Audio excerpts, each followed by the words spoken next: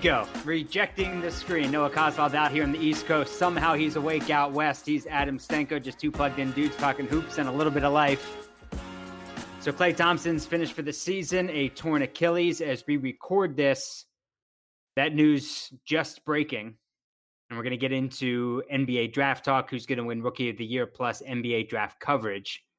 Make sure you check out everything else on the Locked On Podcast Network, not just because we just had the draft, but you get all 30 teams every single day on the Locked On Podcast Network. And what David Locke, Chad Ford, and the host of local experts pulled off on draft night, including Adam Stenko, was incredibly impressive.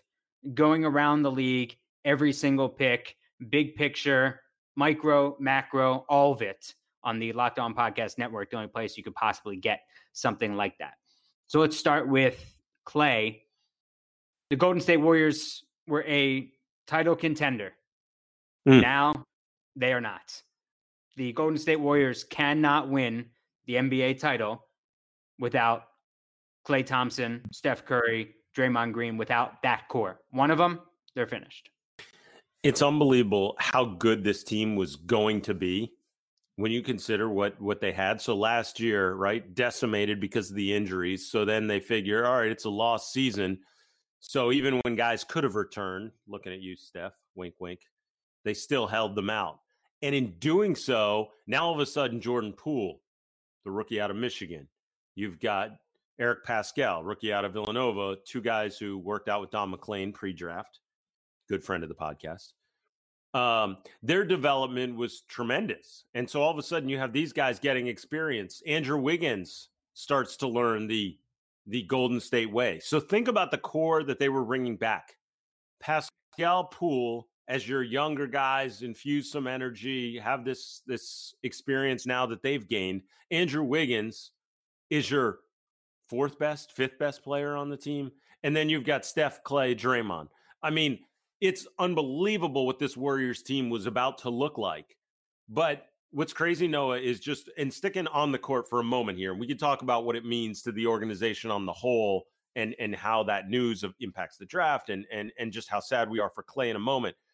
But if you think about what he does on the court, defensively, we always think about Draymond, but he's the other guy that's an elite defensive player in this league. But between his length and he guards multiple positions, allows them to do all the switching they do. And then offensively, of course, he doesn't require any dribbles. He doesn't require the basketball much. But if he's open, it's automatic. So he creates all this extra spacing. And alongside Steph, it's become this dynamic duo, the best shooting tandem in NBA history. So you said it. You lose one of those big three, you're not going to be a title contender. They're not a title contender. They'll still be very good. But this team is not winning a championship with what the rest of the league looks like right now. Mm-mm. And Klay is as likable as a guy as there is in the league. I have never heard one person, coach, executive, player, say anything but, no, Klay's a great dude. Not even he's all right, or, hey, cool. No, it is, Klay's a great dude. Klay, he gets it on and off the court. Oh, and no. Let me tell you. I'm going to tell you a story about this, actually. That Klay at Washington State last year had his jersey retirement ceremony. And think about it. Washington State wasn't very good when Klay was there. Plays for Tony Bennett. Much improved. I'm saying, like, isn't a Duke or a North Carolina or what have you. But he did. It was a major game changer for that program, for him to be there. Son of an NBA star, really talented player, and obviously turns himself into a lottery pick. But anyway, he goes back for his jersey retirement. And like, all the Warriors talk about how they want to go and they want to get up there. Steph Curry ends up going up. They spend like the weekend in Pullman, which is difficult to get to anyway. It's not like you've got a lot of direct flights right into Pullman. But right. Here they all come. They get up to the state of Washington. They celebrate. Steph's there with them, and they're hanging out for the weekend. Klay's going to practice. He's talking to the team. Then during the game, him and Steph are jumping up and down the entire game, celebrating. And then he's crying as he gives like a 15-minute tearful speech. And it just summed up everything about the kid, that he is just that's who he is. He loves life, feels very fortunate. And even though he's the son of an NBA player, an NBA star, like he also is a guy though that appreciates where he's at. And so everything he does is sort of like that. And those stories are constant around the Bay Area. I just wanted to share that as well. Yeah, my favorite was from about 3 years ago. It was December of 2017 when Fox 5 in New York stopped him on the street to interview him about the scaffolding. And the reporter did not know that it was an NBA player, certainly didn't know it was Klay Thompson. And Klay's just talking about the scaffolding. So if you look up, if you Google Klay Thompson NYC News or Klay Thompson scaffolding, trust me, that's a minute that you're going to want to spend and then send it to your friends if you have not watched it yet. That's Klay Thompson. And then when he gets on the court, he's got that killer mentality and he knows how to play on both ends, and just not having him around in practice hurts. You lose a leader and one of the 20 best players in the league. You lose that to be around a bunch of young guys also. Before we wrap up on Klay, let's bridge this with the draft. Can Nico Mannion fill any sort of void here left by Klay? Because this isn't if they get the designated the injury exception, they'll probably get like $9.5 million. I don't think you're going to, maybe Kelly Oubre ends up there, but you're not going to get Klay Thompson or even 80% of Klay Thompson. Knowing what you know about Nico Mannion being out there in the Pac-12 and seeing him play this year at Arizona, where does he fit in? Well, I'll say this, that Nico Mannion won't be the guy to replace him. I think Jordan Poole actually ends up getting more minutes and adds, because he's a shooter. And he was playing sort of combo guard last year, but Jordan Poole's a guy that can play off the ball and shoot it. So his minutes go up. The one thing that could be of interest, though, Noah, Nico Mannion, who I found out Steve Kerr's pumped to have. He was really excited, not just because Arizona grad, and Bruce Frazier is also an Arizona guy who's on that staff, but just the fact that Nico Mannion is an explosive athlete, and people expected him to be a lottery pick heading into the season. And his first 8 games, he was shooting lights out, was over 40% from 3. And then the shooting sort of fell apart. His confidence waned a little bit. But he's an explosive guard, and he's got great vision. I mean, it's a steal to get him in the second round. He's one of those guys, I think, if he had gone through a normal workout process, I think he would have proven that he can shoot it, and teams would have totally reversed course on him, because athletically he's so talented. But anyway, I think what's interesting is we could see a Nico Mannion playing point guard and Steph playing some 2. I think that could be interesting, where they just mix it up a little bit. It won't just be a case of Nico dominating the ball, but his shooting is just not where it needs to be consistently in order for him to play alongside, at least to play the 2 spot. But I could see Steph Curry sliding over and playing the 2 and letting Nico try to drive and kick. We could see a little bit of that. Coming up, detailed thoughts on ESPN's draft coverage. But first, who's going to win Rookie of the Year? Been sucking down these Built Go packages in the 1.5 ounce peanut butter honey, chocolate coconut, chocolate mint, those 3 flavors. Take them about 45 minutes before a workout, because you get that collagen protein that keeps me looking, as Adam said, not a day over 25, and it's keeps him looking not a day over 43. And so not only is that protein easy on the stomach and good for the muscles and good for all sorts of vanity health purposes, but it gives you that kick of caffeine that can push you through a workout without that crash feeling at the end. So just your body feels better. It's a workout gel, and it's Built Go, the best one on the market, combining all those things into that little package. Suck it down, go work out. Visit BuiltGo.com, use the promo code LOCKED, LOCKED, LOCKED, and you'll get 20% off your next order. Promo code LOCKED, 20% off, BuiltGo.com. Let's go. So before we recorded today, you said that you've done so many shows, including the Locked On show on draft night with all the experts, national folks as well, Chad Ford, David Locke hosting. You did Coach Nick's live stream, B-Ball Breakdown, and you've done so many other shows. I don't think honored's the word, humbled's not the word, but it just makes me feel good that you would still take the time to do our podcast. Given that you've talked so much about the draft, and then you're up early, 5:45 out there on the West Coast. You're up with baby Skylar, not even a year old yet. You're trying to tell her about what happened with Jalen Smith at 10 to the Suns and how much you like Tyrese Maxey with the Sixers at 21. Before we get to the Rookie of the Year pick, since you're so dialed into this stuff, what did you wake up draft-related thinking about this morning? What really stood out to me, and we've talked about it, Noah, this idea that NBA teams, the number one metric, the number one statistic that they look at when evaluating player is age. The top 7 picks in this draft, all 19 years old, every single one of them. The top 3 that we know about, Patrick Williams goes 4, shocks the world, going to the Bulls. All those guys, 19 years old. And that's what the NBA is targeting. And so when you look at someone who I love, Obi Toppin, we talked about him, can shoot it, handle it, really good passer actually, and then the most explosive player in this draft, the most wow clips that you'll see. He jumps out on the tape. When people are saying, oh, am I going to go Wiseman or Toppin? Is my potential 5-man or a Kongwu? Like, what separates is like, what's James Wiseman going to look like in 3 years?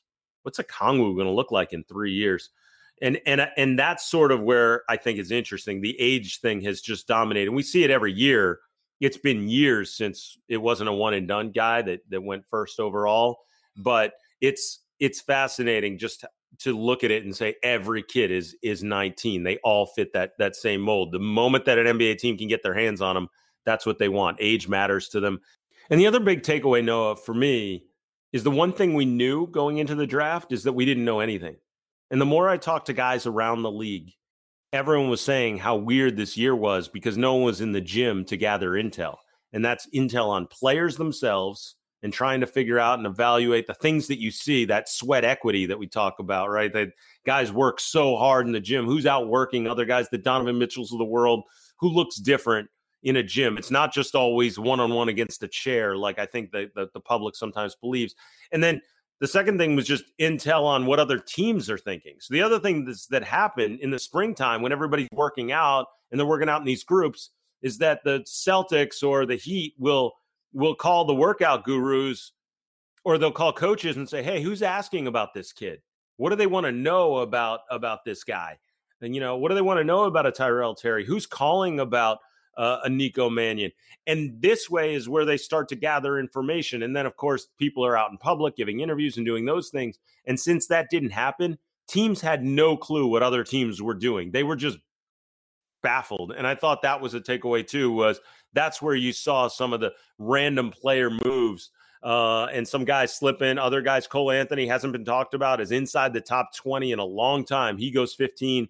Things like that, I think, were the shocking part was that they were kind of expected.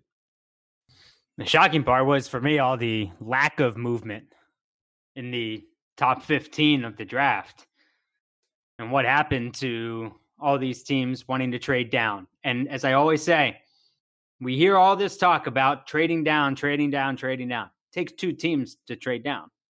Yeah, you can want to trade down all you want. Nobody wants to trade up. Can't make the deal. Looking ahead to Rookie of the Year, and when I look at Rookie of the Year, think of someone who's in the position to be in a role where a team then gets into the playoffs or fights for the playoffs. A guy who's going to have the ball in his hands enough to do that. Is Anthony Edwards? Probably not with D'Angelo Russell and Karl Anthony Towns. James Wiseman? No. But I think LaMelo Ball might. The Hornets might not make the playoffs, but given the fact that there's now 9, 10, and you could be playing in those play-in games, there's certainly a better shot of getting into the final 8. Patrick Williams has Zach LaVine there, and Zach LaVine's going to get those shots. Isaac Okoro is an offense is a defensive guy. Maybe I started to look at Obi Toppin for the Knicks because he's going to have opportunity as well, or maybe it's Killian Hayes in Detroit. So you have to look at, you can like players, but you also have to look at who's around them as well. If I had to right now, I haven't looked at Rookie of the Year odds, but if I had to put money down on Rookie of the Year, it's either guys who can get you to the playoffs or get like John Morant did, or have the highest combined stat totals of points, rebounds, assists, and I think it's going to be LaMelo Ball. It's interesting because that's basically how I'd break it down the same way. And you came up with the same names. I think if you were handicapping Rookie of the Year right now, you'd have to say, and I guess we're doing that, so I guess I'm going to have to say that. I just went to Noah Kozlov's broadcasting camp. LaMelo Ball and Obi Toppin. And here's the thing also, it's about their energy and enthusiasm and how they're going to change the cultures in both of the locations that they're at. So the Knicks forever, where's our star coming from? Oh, this is so boring. We never end up with the right guy. I remember the year that Steph Curry was drafted.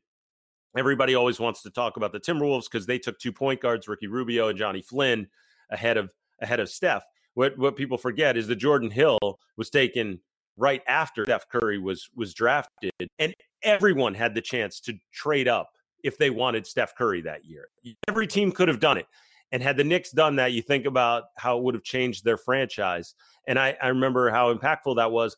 And here, Obi Toppin slides to them at number 8. And again, because of the age thing, there's no other reason other than the fact that you look at him and say he's 22 years old, but he's just scratching the surface. He's got all the talent in the world. He plays so hard, and he's so explosive. And I feel like the Knicks finally have their star. I think he's the guy most star ready. And then you go LaMelo Ball. And no, I was talking to Earl Watson about this, the former Suns coach, former podcast guest on Rejecting the Screen. And he said what blows him away about LaMelo is his work ethic. He said he works harder than Lonzo does. That's a huge difference between the two of them. He said he was there and would witness it where guys would play pickup, and LaMelo is one of those guys who pick up finishes, and then he goes and trains, goes and gets with his trainer and works. And it was weird. I got in a back and forth with a guy that I'm buddies with on Twitter yesterday who said, you talk about LaMelo's work ethic. Well, everybody is like working really hard that's at this level. And it's like, yeah, guys are all working hard to play in the league, no doubt. But as you know, Noah, knowing a lot of NBA guys yourself, you know there's a difference. Certain guys put in that work in the gym and they want it. They want to be great. So if you're already a 6'8" point guard who's super talented, had crazy scoring numbers at the high school level, goes overseas, your vision's off the charts, you're Sweet Pea, Lloyd Daniels, what he could have become, right? That's my comparison for LaMelo Ball. What he could have become as a 6'8" point guard. LaMelo could be that, but you throw in the work ethic now, and all of a sudden, again, the Hornets not having any juice for the last few years. How exciting is that for him to be in that spot? So I think those are the two guys I would go with as well for Rookie of the Year. NBA draft coverage. There was a lot of it. Tell you what ESPN's was missing. NBA talk. Adam, I did what I usually do during big events, and that's stay off Twitter. I did not get on Twitter during the NBA draft. I had ESPN on the TV. I early on flipped over to NBA TV briefly. I had Doug Gottlieb and Jeff Goodman, that crew, Brandon Williams, Mina Smith on Stadium on the computer with Shams up there for a little bit. I had Locked On, the Locked On Podcast Network on, and I had B-Ball Breakdown on to watch you with Coach Nick. So I had a whole bunch of screens. But I was paying most attention to ESPN's coverage because that's where the draft was originating from Bristol. And also because you've worked so many years on the NBA draft up there. And what was really missing was actual NBA talk. I love the NBA draft. I love being there and seeing the pageantry and the celebration. And the coverage itself was really an extension of the draft previews that they've done, because it was Reese Davis, Jay Williams, Jay Billis, Mike Schmitz. All good at what they do. Mike Schmitz, elite at what he does. Mm-hmm. Jay Billis, I enjoy a whole lot more as a game analyst rather than in studio talking about the prospects. And Jay Williams can talk about what is going on in a game, like during halftime, pregame, postgame, but he cannot be the NBA expert up there because he does not know the ins and outs of all the organizations, cap situations, who's going here, free agent targets. It just doesn't work. So who do you want to see during an NBA draft? I want to see Woj. I want to hear about rumors, and I want to see Bobby Marks at the big board moving around all those different pieces for, well, this is what the Golden State Warriors look like now, or if this injury to Clay is that significant at the time they didn't know what could happen, who could they target? Let's move in cap stuff here and figure that all out. Woj didn't get on until after pick 8. Bobby Marks wasn't on until after pick 13, and that was to talk about Tyrese Halliburton, who he helped prep for interviews. Not once there wasn't a big board. Woj talked about Obi Toppin a little bit and the A10 connection, and then, of course, joked about St. Bonaventure. But where were the other ESPN insiders talking about the rumors? Anything that would be out there. Hey, so-and-so is having a conversation here. So-and-so had a conversation with this team. When you're watching coverage, you want to make sure as a network that someone watching doesn't feel like they're missing out on other things. I think tweeting picks before they happen is nonsensical. I just don't get it. It's not a scoop. It doesn't do anybody any good. It is a complete arrogant flex. All right, you got the picks. Great. A minute beforehand. Awesome. It doesn't do it for me. It doesn't do it. On Stadium's coverage, they would put up the Shams tweet about the pick and then talk about it. So they were ahead of what was happening on TV. ESPN is not putting up the Woj tweets because they want people sticking around to watch the actual draft. So instead, how about having another insider? If Woj is going to be insistent on tweeting the picks, and that is his focus, and that's where his attention is going to be, you've got to have another insider on there discussing these rumors. And you also, with all these reported trades, and believe it or not, I have more to say about this, with all the reported trades that I know aren't official until after the draft, all of that needs to be spelled out clearly so that everybody at home knows who is actually making that pick, and change the logos and let Reese Davis know. Don't put him out on an island, and don't say that this pick is this team's pick and then throw it up when you show, oh, these are all the Sixers picks, and show up 4 guys, because they're not. Not all 4 of those guys, yes, technically Sixers picks, but they're not all going to be playing for the Sixers. When you watch something on television, especially these days with so much else going on, do not make me think that I'm missing out on anything else. I am loving this. That was a tremendous. You are at your best when you are airing your grievances. And that's pretty much what this podcast is. You and I just complaining the whole time about things we dislike. Noah, that was tremendous. And you hit on so many things so concisely, even though you went for about, I don't know, we can check the tape after, but I'd say a good 5 minutes. Hold on. Given your performance last week, the egregious amount of talking you did, I thought we weren't going to talk about that. This just begins to make up for it. Listen, I'm telling you, though, the difference is, unlike you, who's miserable when I'm going for a while, I thoroughly enjoyed that rant of yours, and I agree. And you hit on most of it. A couple things that I would say. I know, and I want to hear it. I would say a couple things. First of all, so when I was working at ESPN and advising and consulting on the draft, I was there before Woj was a part of the ESPN draft coverage.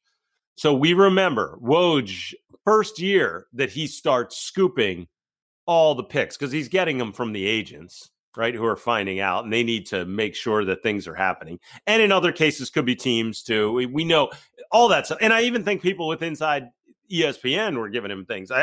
No doubt he gets his info from a ton of sources. But I'm just saying the key is, though, people have to be notified when they're about to make that pick. So the interesting part is I'm in the control room.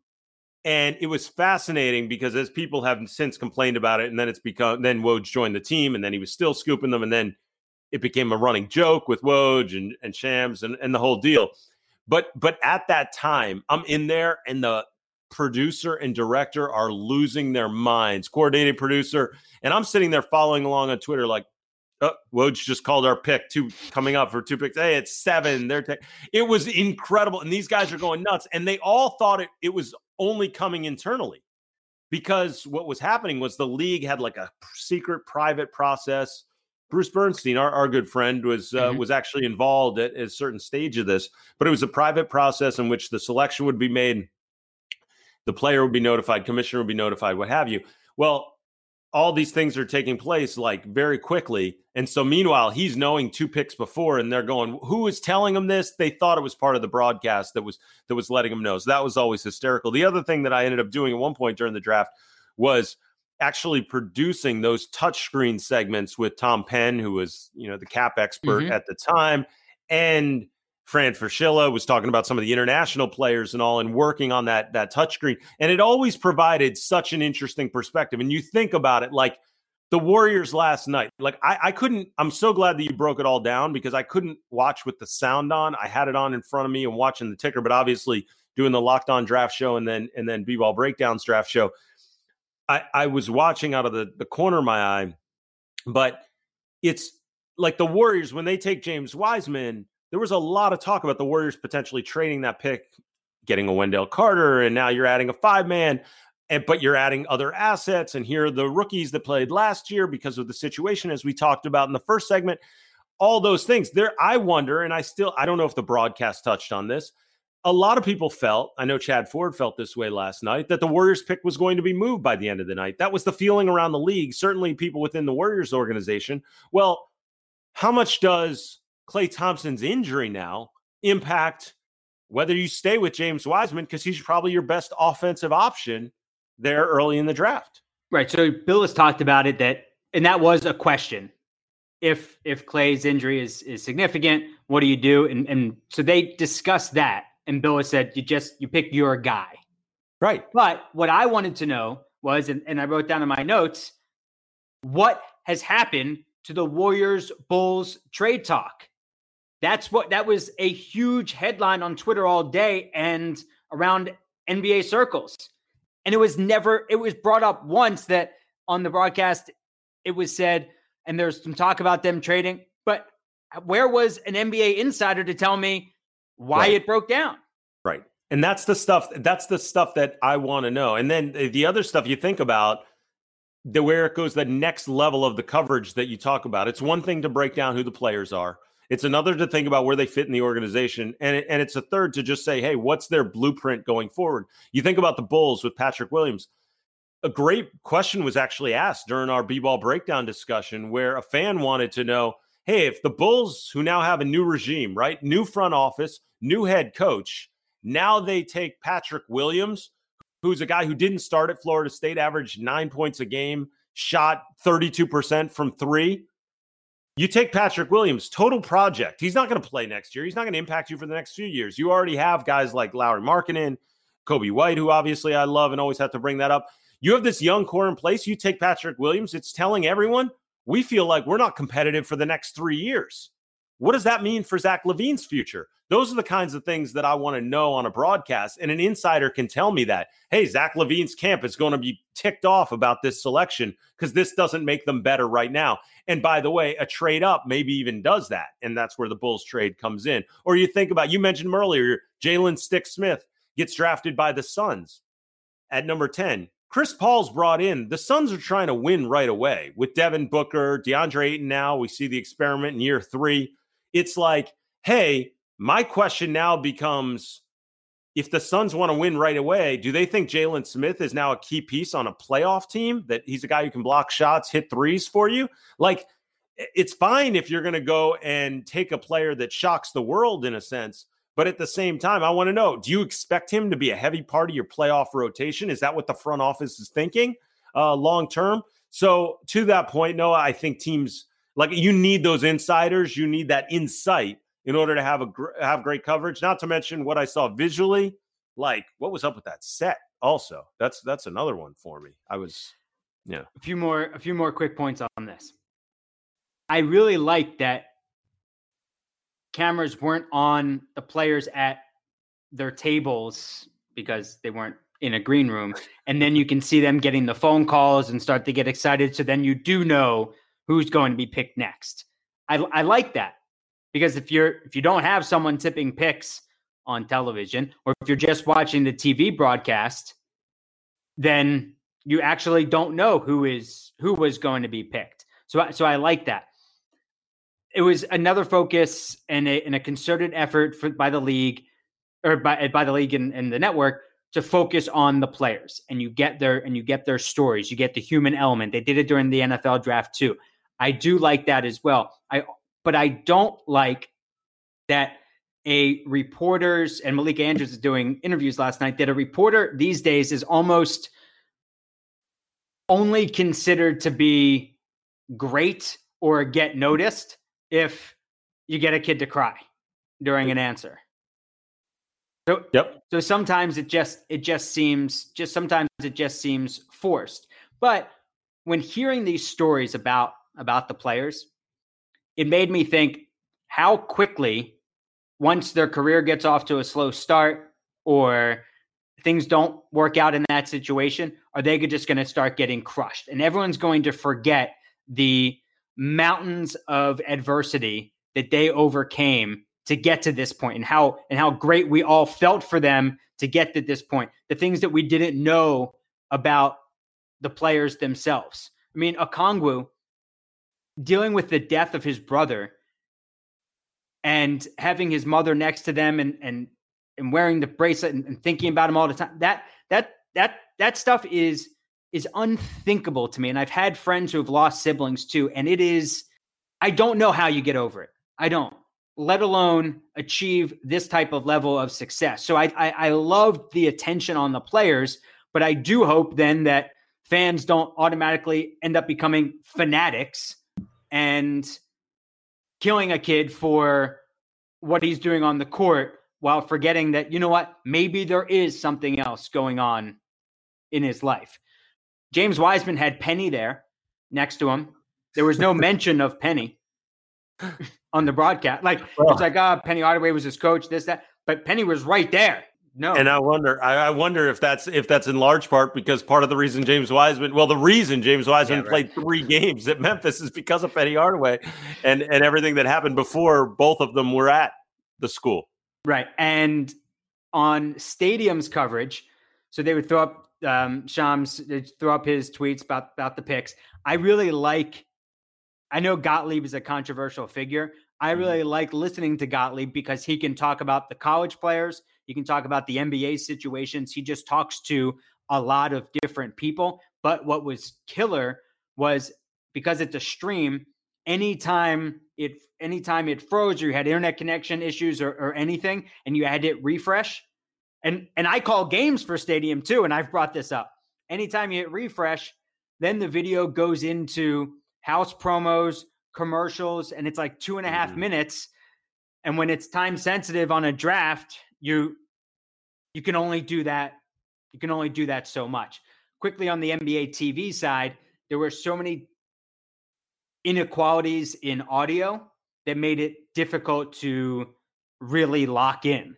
No matter what certain guys were saying, audio levels were so all over the place because of guys in different locations that it made it really difficult. So that's my take on ESPN draft coverage from what I watched on TV. Already mentioned how great the Locked On was and how great you were on D-Ball Breakdown. Well, I appreciate it. The one thing I'll say is that you just brought up that last point, that ESPN better go back and re-examine this because the competition is hot and heavy. I mean, the Locked On coverage was incredible. It was awesome to see Chad Ford's triumphant return. Mm-hmm. Obviously, David Locke, the job he did, and then all the local guys stepping up and just providing tremendous insight where, like you said, off the top, you're not getting that anywhere else. Coach Nick tries to provide a different perspective. That was a lot of fun. The two of us going at it for quite some time. My wife wasn't so happy that I missed dinner and didn't tell her. But I couldn't really text her on the phone. I'm watching the show that way because I'm stuck in the garage. But it's not just there. Like you mentioned, there's stadiums coverage. There's the Ringers coverage. It was everybody Matt Babcock, who's been on the podcast, mm-hmm. Alex Kennedy, who's been on the podcast. They were doing a podcast together and a draft show. So everyone's trying to provide their own insight, commentary, trying to find their own interesting angles to the draft.